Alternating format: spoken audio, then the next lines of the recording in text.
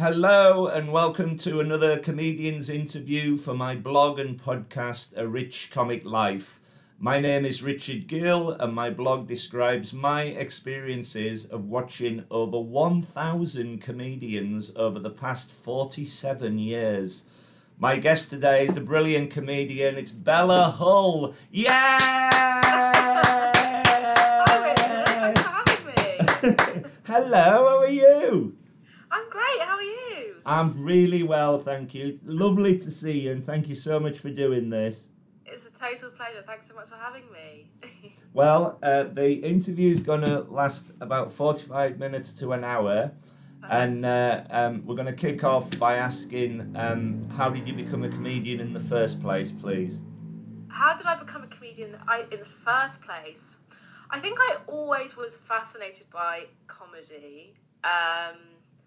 And I was, it's a hard question to answer because it's so kind of broad, isn't it? I bet people have such different answers for this. I guess I kind of always was fascinated in how to make people laugh, and it was something that I was quite good at school. I was kind of like a class clown, I guess. And then I kind of got more interested in stand-up. I was listening to lots of like podcasts and comedians' podcasts when I was about 14, 15.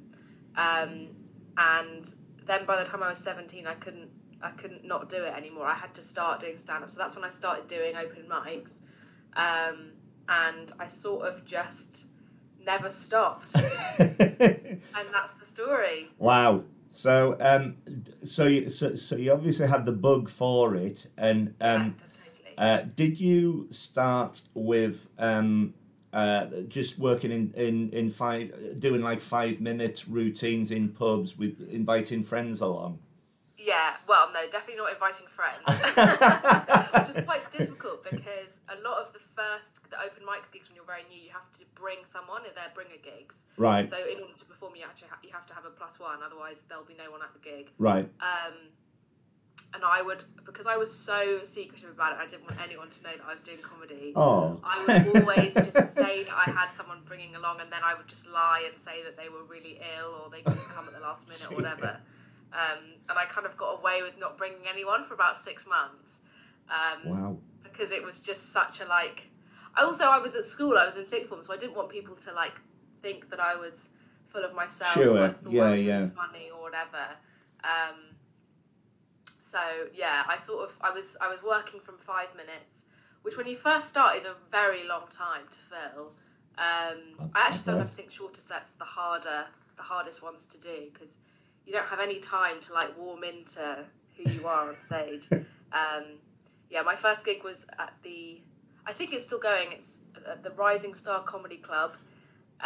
Know it well. King and Queen pub in Great Portland Street. Yeah. Wow. What sort of year was this? Sorry? What sort of year was this that you did your first gig? I guess this would have been nearly 6 years ago. So when was that? 2016? Yeah, 2016. Wow. About wow, 2016. Wow. And Pete Nash was still... Is his name Pete Nash? Paul Nash was hosting it. Yeah. And I would go on with it absolutely like shaking like a leaf, piece of paper, because I couldn't remember anything because I get so nervous, and I just sort of recite my jokes and then run away and run home. Oh, wow. So yeah, that was me for the first 6 months. Was it a full house the first night? I remember thinking there were too many people there. I think it was probably that meant that there were about 12 people there. But to me, that was a lot. And I just remember everyone coming off stage and everyone being like, well done. But also thinking, she's a child, like what's she doing here on her own kind of thing. I had a go at stand-up comedy once. I've watched you all for over 40 years, but I thought I've got to get this out of my system. Yeah, of course. And I know I knew the promoter for the Free Fringe, and he said to me, I said to him, I want to have a go at stand-up, and he said, well, I've got a gong show for you on a Monday afternoon, and it's full of old people, and it couldn't be better. So I did a script, and he liked it, and I walked out, and he said, go on. So I walked out, and I was terrified as well. And And the first thing I said to them was, there was 3 people in, and I said to them, ladies and gentlemen, people think I look like Eddie the Eagle Edwards, the ski jumper, but I can't see the resemblance myself. And one old bloke at the back just went, fuck off, and got me no. off. Oh, it's And so it terrible. was isn't like... Because also, I think before you do stand up, you have this vision of yourself absolutely storming it and blowing the roof off. Yeah. And then it's just this like crushing blow when you actually do it, because you realise that it was a total fantasy. I think though, and I think this runs through a lot of the interviews with the comedians. It seems that obviously the more you do, the more experience you get.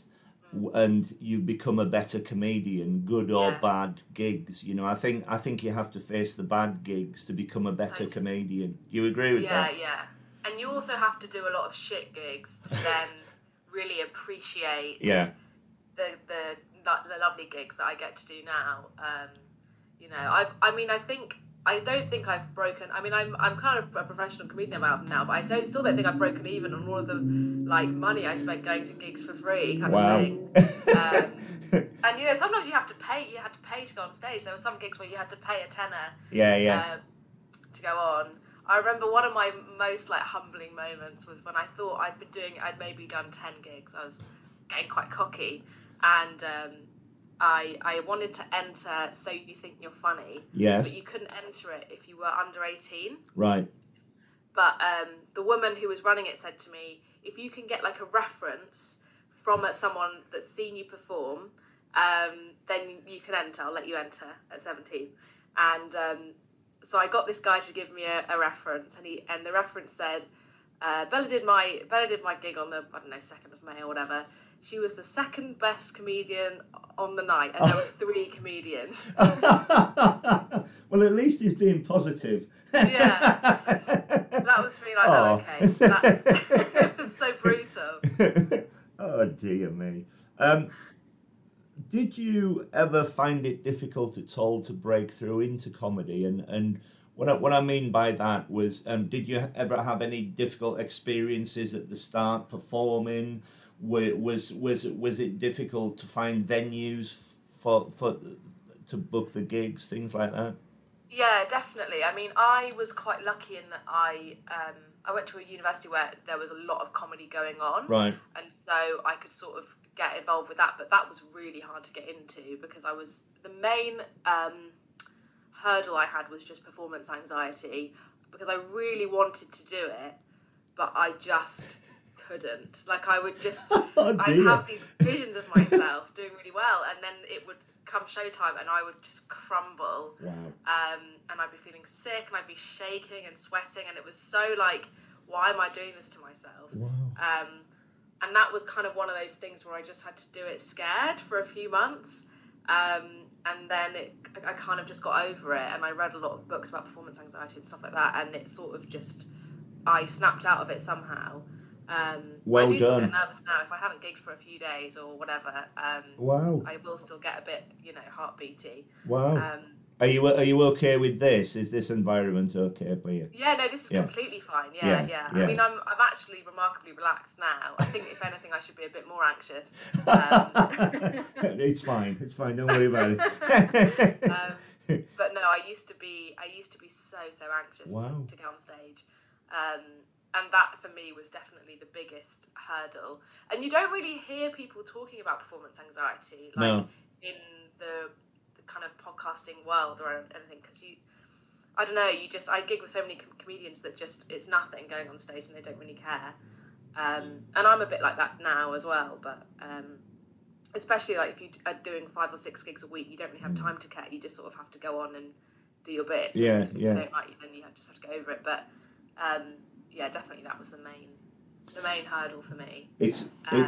It's interesting because I once had to. We were told at college, this is years ago, that we were going to teach somebody something that we knew, and we had to stand up and show them how to do it, and there was questions and everything. And I taught the person how to do the only card trick I ever knew.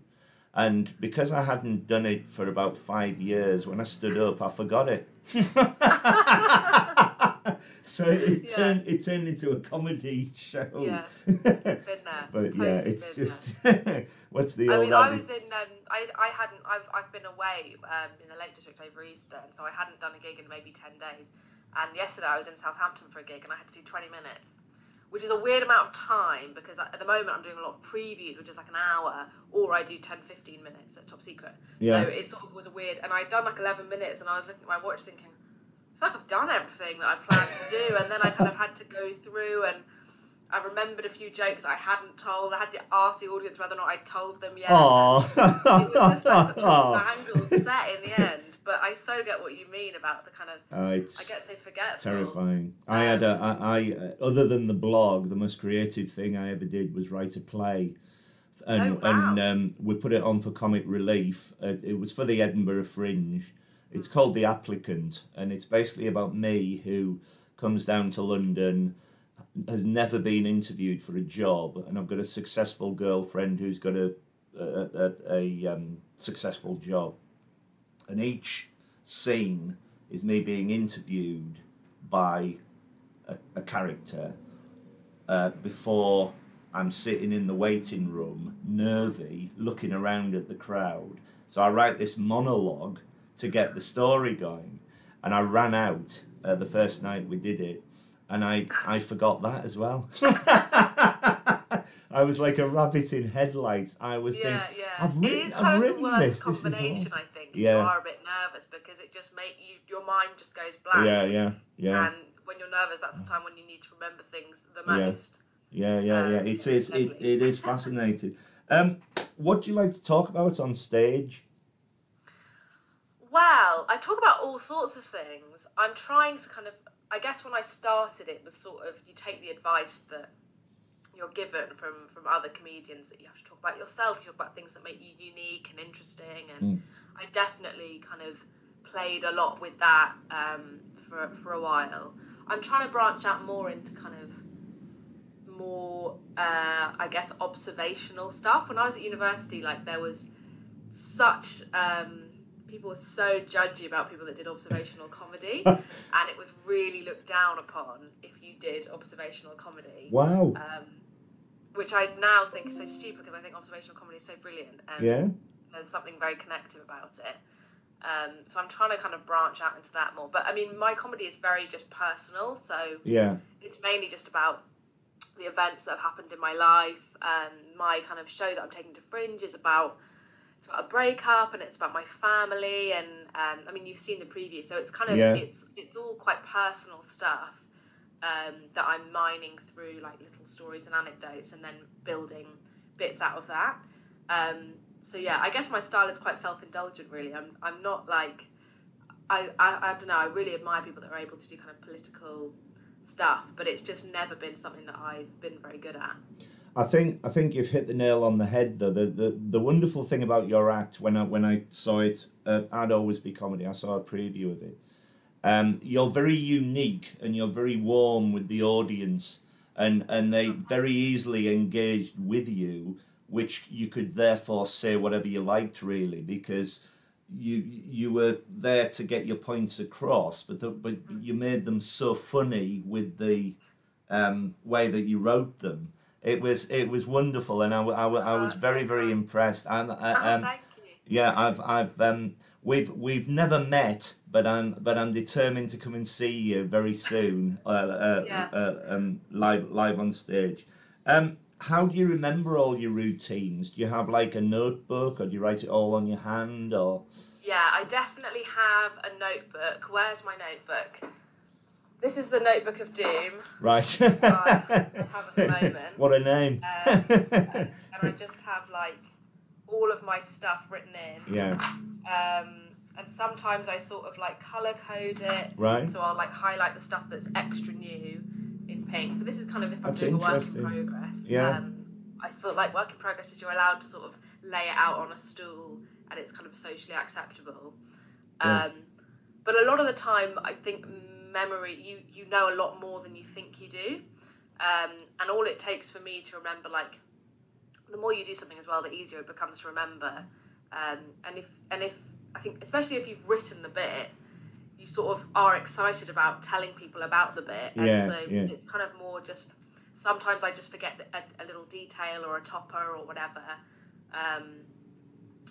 So yeah, I think most of the time you just enter into the rhythm of it, and then it kind of becomes autopilot. And it sort of just flows along. The thing I find hardest is like segues, or if I'm restructuring a big bit, I often get to the end of it and I kind of think, what do I do now? And that's sort of not ideal, and that's when I need my notebook or like my hand. Yeah. Fascinating. You won the Yellow Comedy Young Comedian of the Year in 2019, and were placed in were placed in the 2 North Down New Act competition in 2020. Congratulations! That's really well done. Please, can you describe the experiences and also what your view is of comedy competitions? Do you think they're a good thing? Well, I think, so when I won the Yellow Comedy Award, I had been doing stand-up I'd just moved to London and I'd been doing a few months of like open mics, and I was very determined at that point. I was doing like 3 or 4 open mics a week. And that was really good because I think, because I was an open mic comedian, having a little accolade like that helped me to get up the kind of hierarchy. And I think when you're an open mic comedian, there's such a big hierarchy of gigs. There's like the kind of the bringer gigs, which is the bulk of what you do, and then you might start getting invited to non-bringer gigs, or even gigs where you get paid a $5 or stuff like that, and it's quite a slow slog. But like an accolade like that really helped me to kind of leapfrog a few of those kind of stages. Sure. So that was a really nice one. And then a year later, I did the 2 North Down competition, and that was a total game changer for me because that was what led me to get signed by an agent. Wow. So then from that, I was able to basically, I mean, then we had lockdown. So I think I placed that in maybe March 2020, and then I signed with an agent, and then I didn't hear from them for 6 months. But it was like definitely a game changer for me. And I think comedy competitions are a load of bollocks most of the time, and weird people win. And I think often like judges in comedy competitions, especially people that judge a lot of comedy competitions and they're not agents, they're not necessarily looking for someone with a lot of mainstream potential as much as they're looking for like the weird person in a weird costume that they've not seen and that is completely unique. So I think in a lot of ways, comedy competitions are often quite odd environments for comedy. And often people that are quite comedians, if that makes sense, like end up doing really well.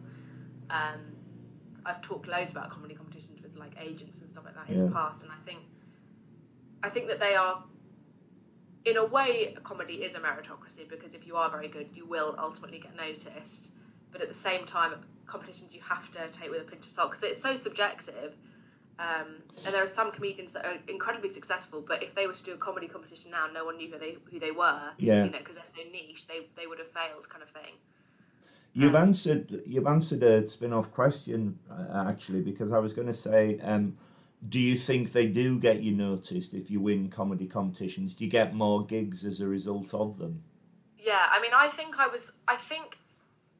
agents are agents and stuff is the main person people that you want to get noticed by when you're doing competitions. If you're not signed, or like that, sometimes there are like industry people that work for TV and stuff that will beat at them. But like, you can never really know who's going to be at them, and so I think it's one of those things where it's kind of luck of the draw. I was very lucky in that there were a lot of agents at that particular evening that I did, where I came third or whatever, and that was enough to kind of get the ball rolling. But yeah, I think I know that there have been a lot of competitions where, big competitions in the final where no agency have been there, and so it's kind of, with agents and stuff, I feel like sometimes the agent's got to feel like they discovered you rather yeah. than the other way around. It's interesting because there are a number of, I think, different methods that scale comedy. I think another one's a geographical thing. My home city, it was interesting you said the Lake District before. My home city's Carlisle. And I go back a lot. I absolutely love it. But the comedy scene there for years was dormant. There was hardly anybody there, and now they've got two. They've got a big theatre and a smaller comedy music club, and they get all the acts in, and it's suddenly taken off. Whereas when I came down to London, you could go every night. Yeah, I know it. I know it's the capital city and everything, but it was determined as to where it all was, and I think now it's taken off to such an extent, comedy, that if you can get noticed, obviously it's a good thing. Yeah, totally. And I mean, I'm quite like, I've read a lot of books about comedy in the 80s and stuff, and in the 90s, and especially comedy in the UK was much, much smaller, I think, before the kind of indie comedy boom in the, I don't know when it was, the noughties or a bit later on. And I think now, I mean, it was amazing when I was an open micer, because I literally, if I wanted to, could do 7 gigs a week. And if you're really determined, I mean, it's a lot of travelling and stuff, and you often have to travel an hour and a half just to be able to do 5 minutes, and then you have to stay there for 4 hours. Yeah. And watch everyone else. But if you are really determined to get very good, it's an amazing place to do stand-up. There are so many places available. And I think also because of that, there are so many people giving comedy a go, which is great, but it means that it's very overwhelming, because I used to do kind of a lot of open mics where there would be maybe 25 acts, right, each doing 5 minutes, and which, by the way, is hell on earth. There are about 7 different intervals. Yeah, I've been there. Yeah, and like some of the acts are brilliant, but then some of the acts you just think, oh my god. I've been there as well. But I think there are so many more comedians now around, and there are so many people making a living from comedy in all sorts of ways, and it's a really exciting time to do comedy, because so many people are interested in it and so many people go to see it, but there's a kind of flip side to that where I think you can quite easily feel dwarfed by the scene, and it can be, you know, quite really hard to, I think, feel unique as a voice or feel like you have anything to contribute to comedy, because a lot of people are quite good at writing jokes, and so it's quite hard, I think, sometimes to feel like you've got a USP.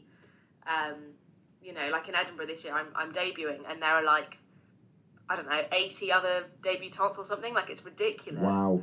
And it's really easy to compare yourself to other people and just be like, oh god, well I don't have a bit about saucepans, so I'm shit, kind of thing. You know, it's sort of, which is so stupid, but it kind of, you know, it does get to you sometimes. It is an extraordinary art form, because exactly like you say, you can get overwhelmed by all the other comedians, but when it goes well and there's something unique that you've got to say, it must be the most incredible feeling in the world to get a laugh back from an audience. Definitely. I think that's kind of the thing that I find most exciting about comedy, is when you do a bit of new material and it really, for whatever reason, it really sings and it really kind of works.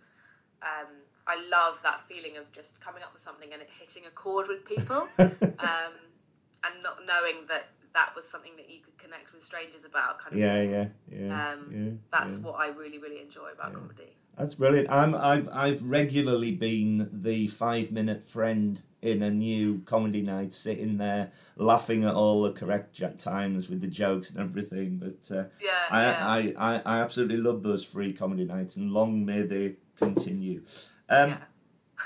Okay, we've touched on this, but I'd like to delve a bit more. Do you suffer from any nerves before you go on stage, and if so, how do you cope?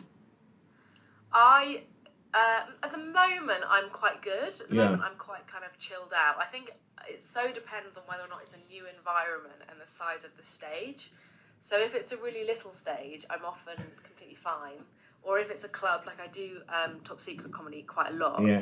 and I never get nervous there because it's just like home turf to me. And even though the people are different, I know the layout of the room, I know the acoustics, I know the staff. Like, it's kind of that. The familiarity of that, I think, prevents me from feeling nervous. That's brilliant.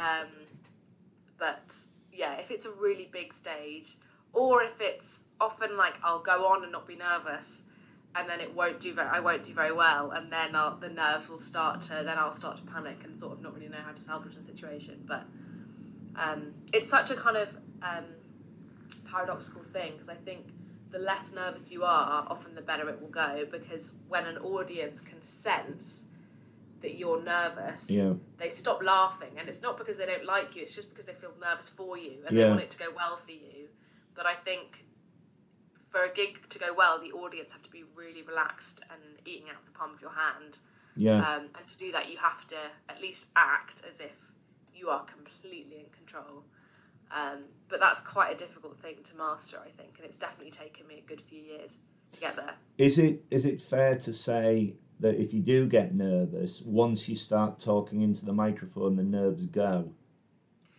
Yeah, definitely. Yeah. If I'm doing like a 20-minute set, often the first minute, I'll be very aware that I'm swallowing weirdly, or I'm saying things too quickly or too slowly.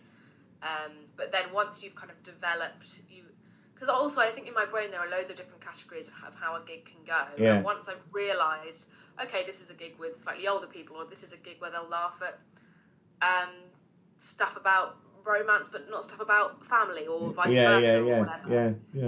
Then I can kind of relax into it, and I think a big kind of leap that I made was just being able to trust myself enough to go off script. Right.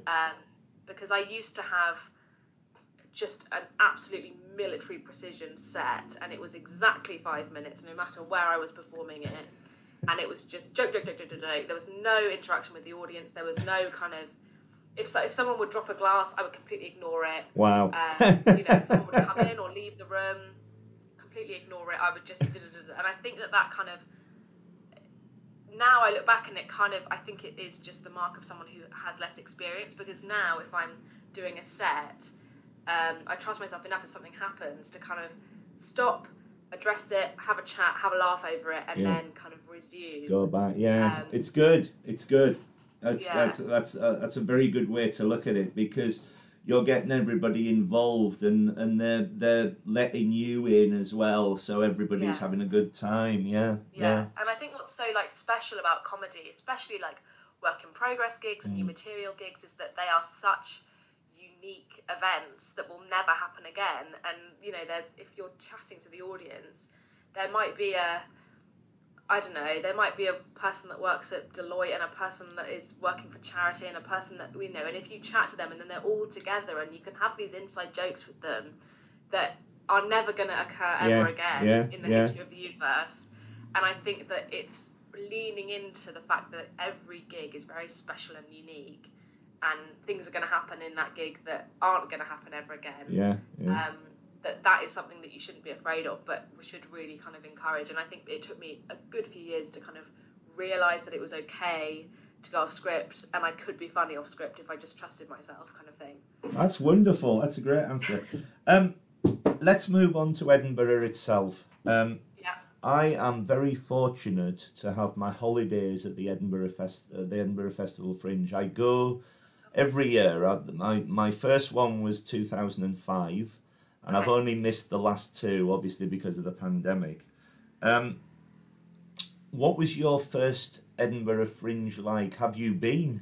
I've been once. I went for the whole run. I went in 2018 with a university sketch comedy show. Right. We were in assembly rooms. I think we were in studio know it well. 4 or 5. I really enjoyed it. I mean, it was very intense. I got quite skinny because I was walking around for the first time in my life. And that was quite great. But it was just one of those it was very emotionally intense, I think. But there's the great thing about it is there's no way that you can leave that festival and be a worse performer. Exactly. there's just no way. And I think also that was another thing that just was a death nail in my performance anxiety, because I was just performing every day, and it just becomes like a thing that you just are so relaxed about. And yeah, I definitely got a lot better. And I think you go through such an emotional roller coaster when you're performing every day for a month, the same thing, or more or less the same thing, because there are moments where you think, I am the best at this, I'm brilliant, I'm about to be discovered, and there are moments where you think, I am a complete disaster, I should leave, I should quit, like I'm an embarrassment, and those two emotions can happen in the span of 24 hours, and you're having such, I'm a very emotional person in general anyway, but it's such a roller coaster, and you're around so many similar personalities, and people that share your dream, and that can feel so amazing, but it can also feel absolutely terrible. What's really interesting about the Fringe itself is it's 25 performances if you're doing a full run, and I've been first week, middle week, last week, the last week of it, and I think the middle week's the best time to go because everybody's just warmed up and they're flying. And the last week, I remember one year I went the last week and half the comedians had lost their voice because they were exhausted, and it was like, oh dear me. Yeah, I think that's also such a big skill. I mean, I think a lot of like doing really well in comedy actually isn't about raw talent. It's about whether or not you can not binge drink. Yeah, very much so. It is an extraordinary thing. I mean, as soon as I step off the train at Edinburgh Waverley, I've got all my friends are coming up in the week. I've done this extraordinary spreadsheet with all the shows and everything. I see about 50 shows, and I just love it. I cannot get enough of it, and the wonderful thing. And I go to other fringes as well, so Brighton, Hastings, Leicester. It's all year round now, which is good as well. So it's brilliant. As I said before, I was very impressed when I saw you at Always Be Comedy online very recently, about March time. Please, can you describe your writing process and where you get your ideas from? Because this was for a preview for your new Edinburgh show, wasn't it? Yeah. My writing process is mainly just me forcing myself to do it. In like, I have to go to a cafe and sit down, buy myself a coffee, and just do it. I I journal quite a lot, and often that, like, if I have a big coffee and journal loads, often then I'll get an idea for something, and then that will kind of blend into, and then once I've got like a top line for a bit, and I'm excited about it, often then the riffing can kind of start with myself, and then maybe I'll go to a gig and do the first line of it, see if it kind of gels, and then I'll kind of talk to the audience about it, build a bit more, and then for me the key is just being excited about it. If I'm kind of trying to write a bit that I'm not excited about, I find it so hard to write. So yeah, if I'm excited about the bit, that's where it all comes. But for me, journaling is like absolutely essential to my writing process. That's fascinating. Or just kind of having a top line and then just forcing myself to write 2 A4 pages about this particular thing and how I feel about it, and it will be 80% boring, and then 20% of it I'll think, oh, that could be a joke. But for me, it's just getting through loads of shit and and writing loads of shit down, and then thinking, oh, okay, there's that bit could be something. So if you're writing a lot of the quagmire kind of thing. If you're writing a full Edinburgh show or a full tour show, is that specifically writing for the hour? Do you write an hour's worth of material, or is it 50 minutes, or how does that work? So I think for it to be legally considered an hour show to qualify for all sorts of things, it has to be 55 minutes to 60 minutes. Right. And I'd like to calculate that in terms of like how many words. So that I think that's like about 7,000 words or something. Right. With the kind of pace that I say things. So because that's a lot. That is a lot. Yeah, it is a lot. And I think it's, I mean, I've, especially given the fact that I spent the first 2 years of my career trying to perfect 5 minutes, doing an hour is a completely different beast. Yeah, And yeah. also, I mean, I'm a real club comic. I do loads of clubs. That's kind of how I pay my rent. But doing a 20-minute set to a load of drunk people is just a different kettle of fish to writing an Edinburgh show. Yeah, yeah, yeah. And Fascinating. I think an Edinburgh audience expects a lot more from you and expects kind of more depth from you. And so I think that for me, that's been a bit of a challenge because I have to prepare a show for a much more educated audience that kind of want cleverer stuff. And that's had to kind of get my motors spinning a bit. But I think, yeah, I mean, there are so many different stereotypes for an Edinburgh show, and I think that a lot of people you can easily go wrong trying too hard to kind of push the square peg into the round hole kind of thing and try to just mould your show into what you think the vague shape of an Edinburgh show is or should be. I think that that's definitely like something that I've, in my previews, found myself stumbling on. I think as well, because this is your debut hour, isn't it? Your debut Fringe show. What's interesting is because you'll be doing it every night, it's as though you're doing it the first time. I'm often fascinated how comedians walk out and it's like, I've never done this before, but I'm going to make you laugh. It's extraordinary, and I can see that in you. Difficult. And that's why I find new material so much more easy to do, because I'm sort of saying it for the first time, and I'm so excited to say it, and I think people can see the excitement in my eyes. But there's like a multitasking joke in my show that I've been doing since 2019, and I hate it. I hate that joke. Here we go it's again. Not funny Tell it again. I don't know why people laugh at it. I absolutely hate telling it, but I have to get it in. That's really hard to kind of say it in a way that is, because the light behind my eyes just dies when I start telling that joke. I've said it so many times. That's brilliant. We would never notice. Where is the show on at Edinburgh this year? It is in Pleasance. It's in Bunker 2. I will be there. I'll make a point of coming to see you. If not before, definitely I'll be there. It's one of my favourite places, the Pleasance Courtyard. Yeah, Pleasance Courtyard at 6:55 p.m, which I think is quite a good little time. Yeah, sort of perfect. Middle of the evening. People won't be too drunk, but I'm hoping that they might have had a few pints. It'll be great, and you're doing the full 25 days. Yes, right. Full run. Well, congratulations and all the very best with that, and I will be there. So we can meet at last. It's lovely. Yeah. Right. Okay, let's move on. You've written for the BBC Radio 4 series Newsjack. Well done.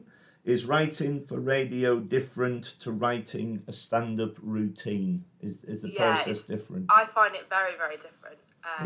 Because for stand-up, I think I sort of know what my voice is. And so whenever I'm writing it, I'm kind of writing it for me to say it. So I can choose how to deliver it. But I think when you're writing for radio, it has to be very formulaically funny. And often a lot of the kind of punchlines that I'm milking, I think, from my shows is just the way that I say something, or the kind of way that I shrug when I say something, or my face. And I think you can't really do that with radio. It has to actually be funny on the paper. Yeah. And so I think that's kind of quite difficult, and I've found that quite difficult in the past. And also, like, I'm not that clued up in the news. So kind of when I was writing for Newsjack, I was really having to like study stuff really hard. To be able to make jokes about something, you have to really understand it. So I find that quite difficult. But certainly it's a lot more formulaic and kind of scientific as a process. It's also quite tough. I mean, it's a bit of a competition writing for Newsjack, because you can give in 10 jokes and they might not like any of them, and that's a whole day's work wasted, kind of thing. So how did you get the deal? Did you just write it? Did they ask for writers and you wrote in? Yeah, so it was like one of those. This was actually when I was a teenager. It was like a kind of submission process. Right. So they just got the public to submit loads of jokes, and I think they pay you a tiny bit of money if you get like a one-liner on or whatever. And I only got a couple of one-liners on, but it was a big proud moment for me that I was like, wow, I'm good at writing jokes, kind of thing. that was a kind of big confidence boost at me back in the day, because I kind of hadn't really started doing proper stand-up at that point. It's very different though, and I think I much prefer just writing jokes for me to say, kind of thing. I go to a lot of radio recordings and TV recordings as well as comedy nights, and one that particularly comes to mind, I once went to the Now Show, a recording of the Now Show, and the guest was John Culshaw. And at the end, at the start of the Now Show, they give you a little piece of paper with a question on, and you to give them a daft answer. And mine was, what's the most stupid thing that happened to you at school? And I said, I once fell asleep in the sixth form and somebody Tipp-Ex'd my glasses. And when I woke up, I thought I'd died. And John Culshaw read this out in the form of Alan Bennett. It's actually got on the radio. That's so good. I thought, I've written something for radio. This is great. But that's so good. But thank you very much. But it's wonderful that you're submitting to Newsjack, because it is a defining comedy show, a Radio 4 flagship show, isn't it? So yeah, definitely. And I think it's a real done. achievement for a young kind of comic that's just starting. It definitely is quite validating, I think, to get onto a show like that. Yeah. Well done, you. Do you have any other ambitions as a comedian? So would you like a quiz show? Would you like to play the O2? Something like that?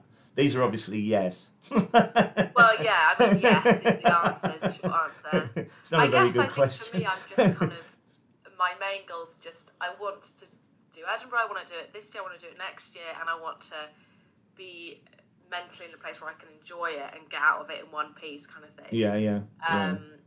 I really like going around the UK, so I think at some point I'd love to kind of, if my show does well, tour. Take it on a mini little tour to tiny venues around the UK. That would be really fun.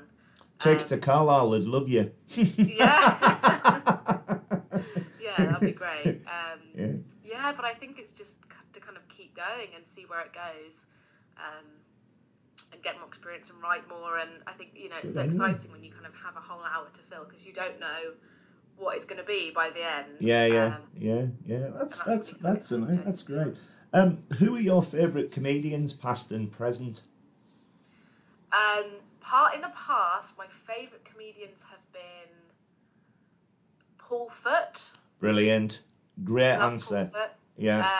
He was my favourite when I was like 16, 17. Wow. I'm a long-term fan of Maria Bamford. Yeah. Long-term fan of Mike Birbiglia. Yeah. John Mulaney. I love Ali Wong. I don't know if you know Taylor Tomlinson. Yeah. Brilliant. Who else do I love? I love also like Kat Cohen, Kate Ballant, Jacqueline Novak, that whole kind of group of people. Sure, yes, yeah. Yeah, kind of that kind of American like alternative scene. I think Yeah. Exciting. Yeah, and then kind of I don't know. The great thing about being a comedian is that you often like become friends with people that you've really admired for a really long time. So I'm quite good friends now with Paul Chowdhury, who I was a very long-term fan of, and now we get McDonald's together, so it's so brilliant. That kind of if the 18-year-old me could know that, that's fantastic. But yeah, I'm a fan of everyone, to be honest. I think, yeah. There are very few people that I think have absolutely no value as performers. I think it's just so great the industry that I'm in and how varied it is. Brilliant. And following on from that, like me, do you go to a lot of comedy gigs as a member of the audience? Or have you before you were a comedian? You do, yeah? I do. I actually probably go to more than most comedians do. That's great. I'm going to the Bill Murray tonight, actually, just to kind of watch. Right. I love, especially, I think, the main places that I go are like Soho Theatre, Leicester Square Theatre, big kind of places where someone's doing a big show. Yeah. Those are kind of my favourite ones to go to. I love kind of seeing someone. I saw Michael McIntyre the other week. Amazing. £5 at the Soho Theatre. Yeah. It's just moments like that I love to kind of watch uber successful, uber famous people like live. I think it's really fascinating to see them because often they're very different live, or they're the same live, or it's just fascinating either way. I think to watch someone in the flesh. Very much so, yeah. material. Yeah. Yeah. I once I first saw Peter Kay in a club in Manchester on a bill of 5 comedians, Yeah. and he was well before he was famous, and he was 4th on the bill, and I laughed so hard that I missed the 5th act.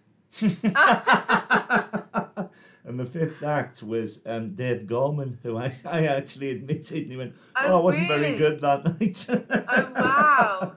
Oh, But- that's so but it's so interesting, isn't it? And I think it's so Yeah. interesting seeing like really successful comedians doing bits that don't really work. Yeah, yeah, Or, yeah. you know, seeing how they kind of control their audience, which Yeah. I think is quite difficult when you get super successful to kind of actually know whether your new material is good or bad, because your audience will just laugh regardless. Very much so. Yeah, yeah. What So, What yeah. is interesting about my blog is I love to see comedians develop. So I list every single show that I've seen, and I was talking to Harry Hill a month ago. He hasn't been on here yet. I'd love to interview him, but I know him when I see him at the comedy nights, and I was chatting to him, and I said, 30 years ago, I first saw you at downstairs at the King's Head in Crouch End, and you brushed past me. You were late for the show. You climbed up onto the stage, and you said, "Ladies and gentlemen, I'm really sorry I'm late for the show. I had to have a testicle brought down," and paused, and then everybody laughed, and he said, "From Derby." And I said to him, I said, "To this day, that's my favourite opening line for 30 years ago." And he went, "Oh yeah, I still do it regularly." And it's fascinating that there's so much joy to get from a specific comedy gig. You know, you remember things. There's so many memories in it. It's wonderful. Yeah. How have you found online gigs as opposed to live stand-up? And what do you think the future is for comedy? Have you done many online gigs? I've done a handful. I've definitely done fewer than other people, but I did a few. I did maybe 5 or 6 during Yeah. the various lockdowns that we've had. My experience of them is broadly very positive. I think that they're great, and I actually kind of, because a lot of the time I resent the travel. Yeah. Being on it. I mean, there was a gig the other day that got cancelled, and I was so relieved, because it was like you had to get a 2-hour train and then a 1-hour bus. Oh God. Gig, and it's just, I would take a Zoom gig over that kind of thing. Yeah, exactly. Any Yeah. day. And it's also actually a great place to kind of do a new thing, because you can have your document up and actually deliver it how you want to deliver it, Sure. instead of delivering it in this kind of botched, half-remembered way. Yeah. So I think that they're incredibly valuable. I've done some Zoom gigs that feel more just like you're monologuing at the audience, and then I've done Zoom gigs where there's a proper rapport and people are actually laughing. And to be honest, I think obviously the latter is preferable, but either is great and quite useful. I think Zoom gigs were an amazing thing during the lockdown, and I was a big fan of Catherine Bohart and Helen Bowers one. Yeah. That was Gigless is just amazing. Yeah. They're two very special comics. They're in their own right, but together it worked a dream. Yeah. Yeah. I just absolutely loved that, Yeah. and I was a big fan of that, and it made me feel much less alone. That's brilliant. So in the kind of lockdown, so yeah, that was great. I'm not sure what the future for online gigs is. I mean, I kind of hope they don't completely disappear, because, as I said, I did the online one for ABC a couple of weeks ago, and I really enjoyed that. Yeah. And I do think that they're a lovely little setup especially for people that can't get to gigs or live far away, or you know, whatever, to have that kind of live experience bottled. I think is quite special. I totally agree with you. When lockdown started, if I hadn't had the online comedy, I don't know what I'd have done. But when they first started it, there was no audio on them, so I would dial in. I would dial into it, and I would be sitting here laughing at 4 walls, and I thought I was going to get taken away. But then they opened up the audio, and you could see the comedians could get the beat of the jokes, and they could chat to the audience and all the rest of it. Yeah, yeah. And when it's done well, I used to go to Always Be Comedy. I still do. Um, Mm, Jarlath Regan's one was very good. The mm, Irishman Abroad one was good. mm. The Happy Mondays one was very good. When they were done well, they were really good. Yeah, But for yeah, me, you can't beat the live experience yeah. I because agree. you're in the moment, I think, and as you said before, you never know what's going to happen, and that's the magic of it. I love Totally. to have a few drinks before I go out on a Saturday night, and then go and Yeah, just sit down and laugh like a drain. So yeah. you cannot Exactly. beat it. Yeah, yeah. Mm-hmm. This has been absolutely wonderful. You've been a fantastic guest. It's been Oh, thanks joyous so to much. talk to you. Is there anything else you'd like to say before we go? What's your social media? Where can people find you? I You am want to? at Bella Hull Yeah, on everything: Twitter, Instagram, TikTok, yeah, everything. everything. Brilliant. Have you got any podcasts, anything like that? I do have a podcast coming out in the next few months Right. with Jacob Hawley, Oh, who, superb. He's been on here. What a yeah, legend that man is. yeah, he's he's amazing. So Yeah, it's very yeah, funny. expect that in the next few Oh, months. But look that will out be for out by that. the time this comes out. That will be out hopefully. So Brilliant. Yeah, yeah, yeah, thanks for yeah. that. Well, as I say, I'm definitely coming to see you. Definitely in Edinburgh, if not before. I'm going to do my very best to try and see you in London as well, because I think you're Amazing. a major talent. I was well Oh, thank you impressed so much. with just the one show that I saw. Thank you so much for being my guest today. It's been wonderful, and all Thanks the so much very for best having to you. me. Perfect. Thanks very much. No problem at all. Thank you.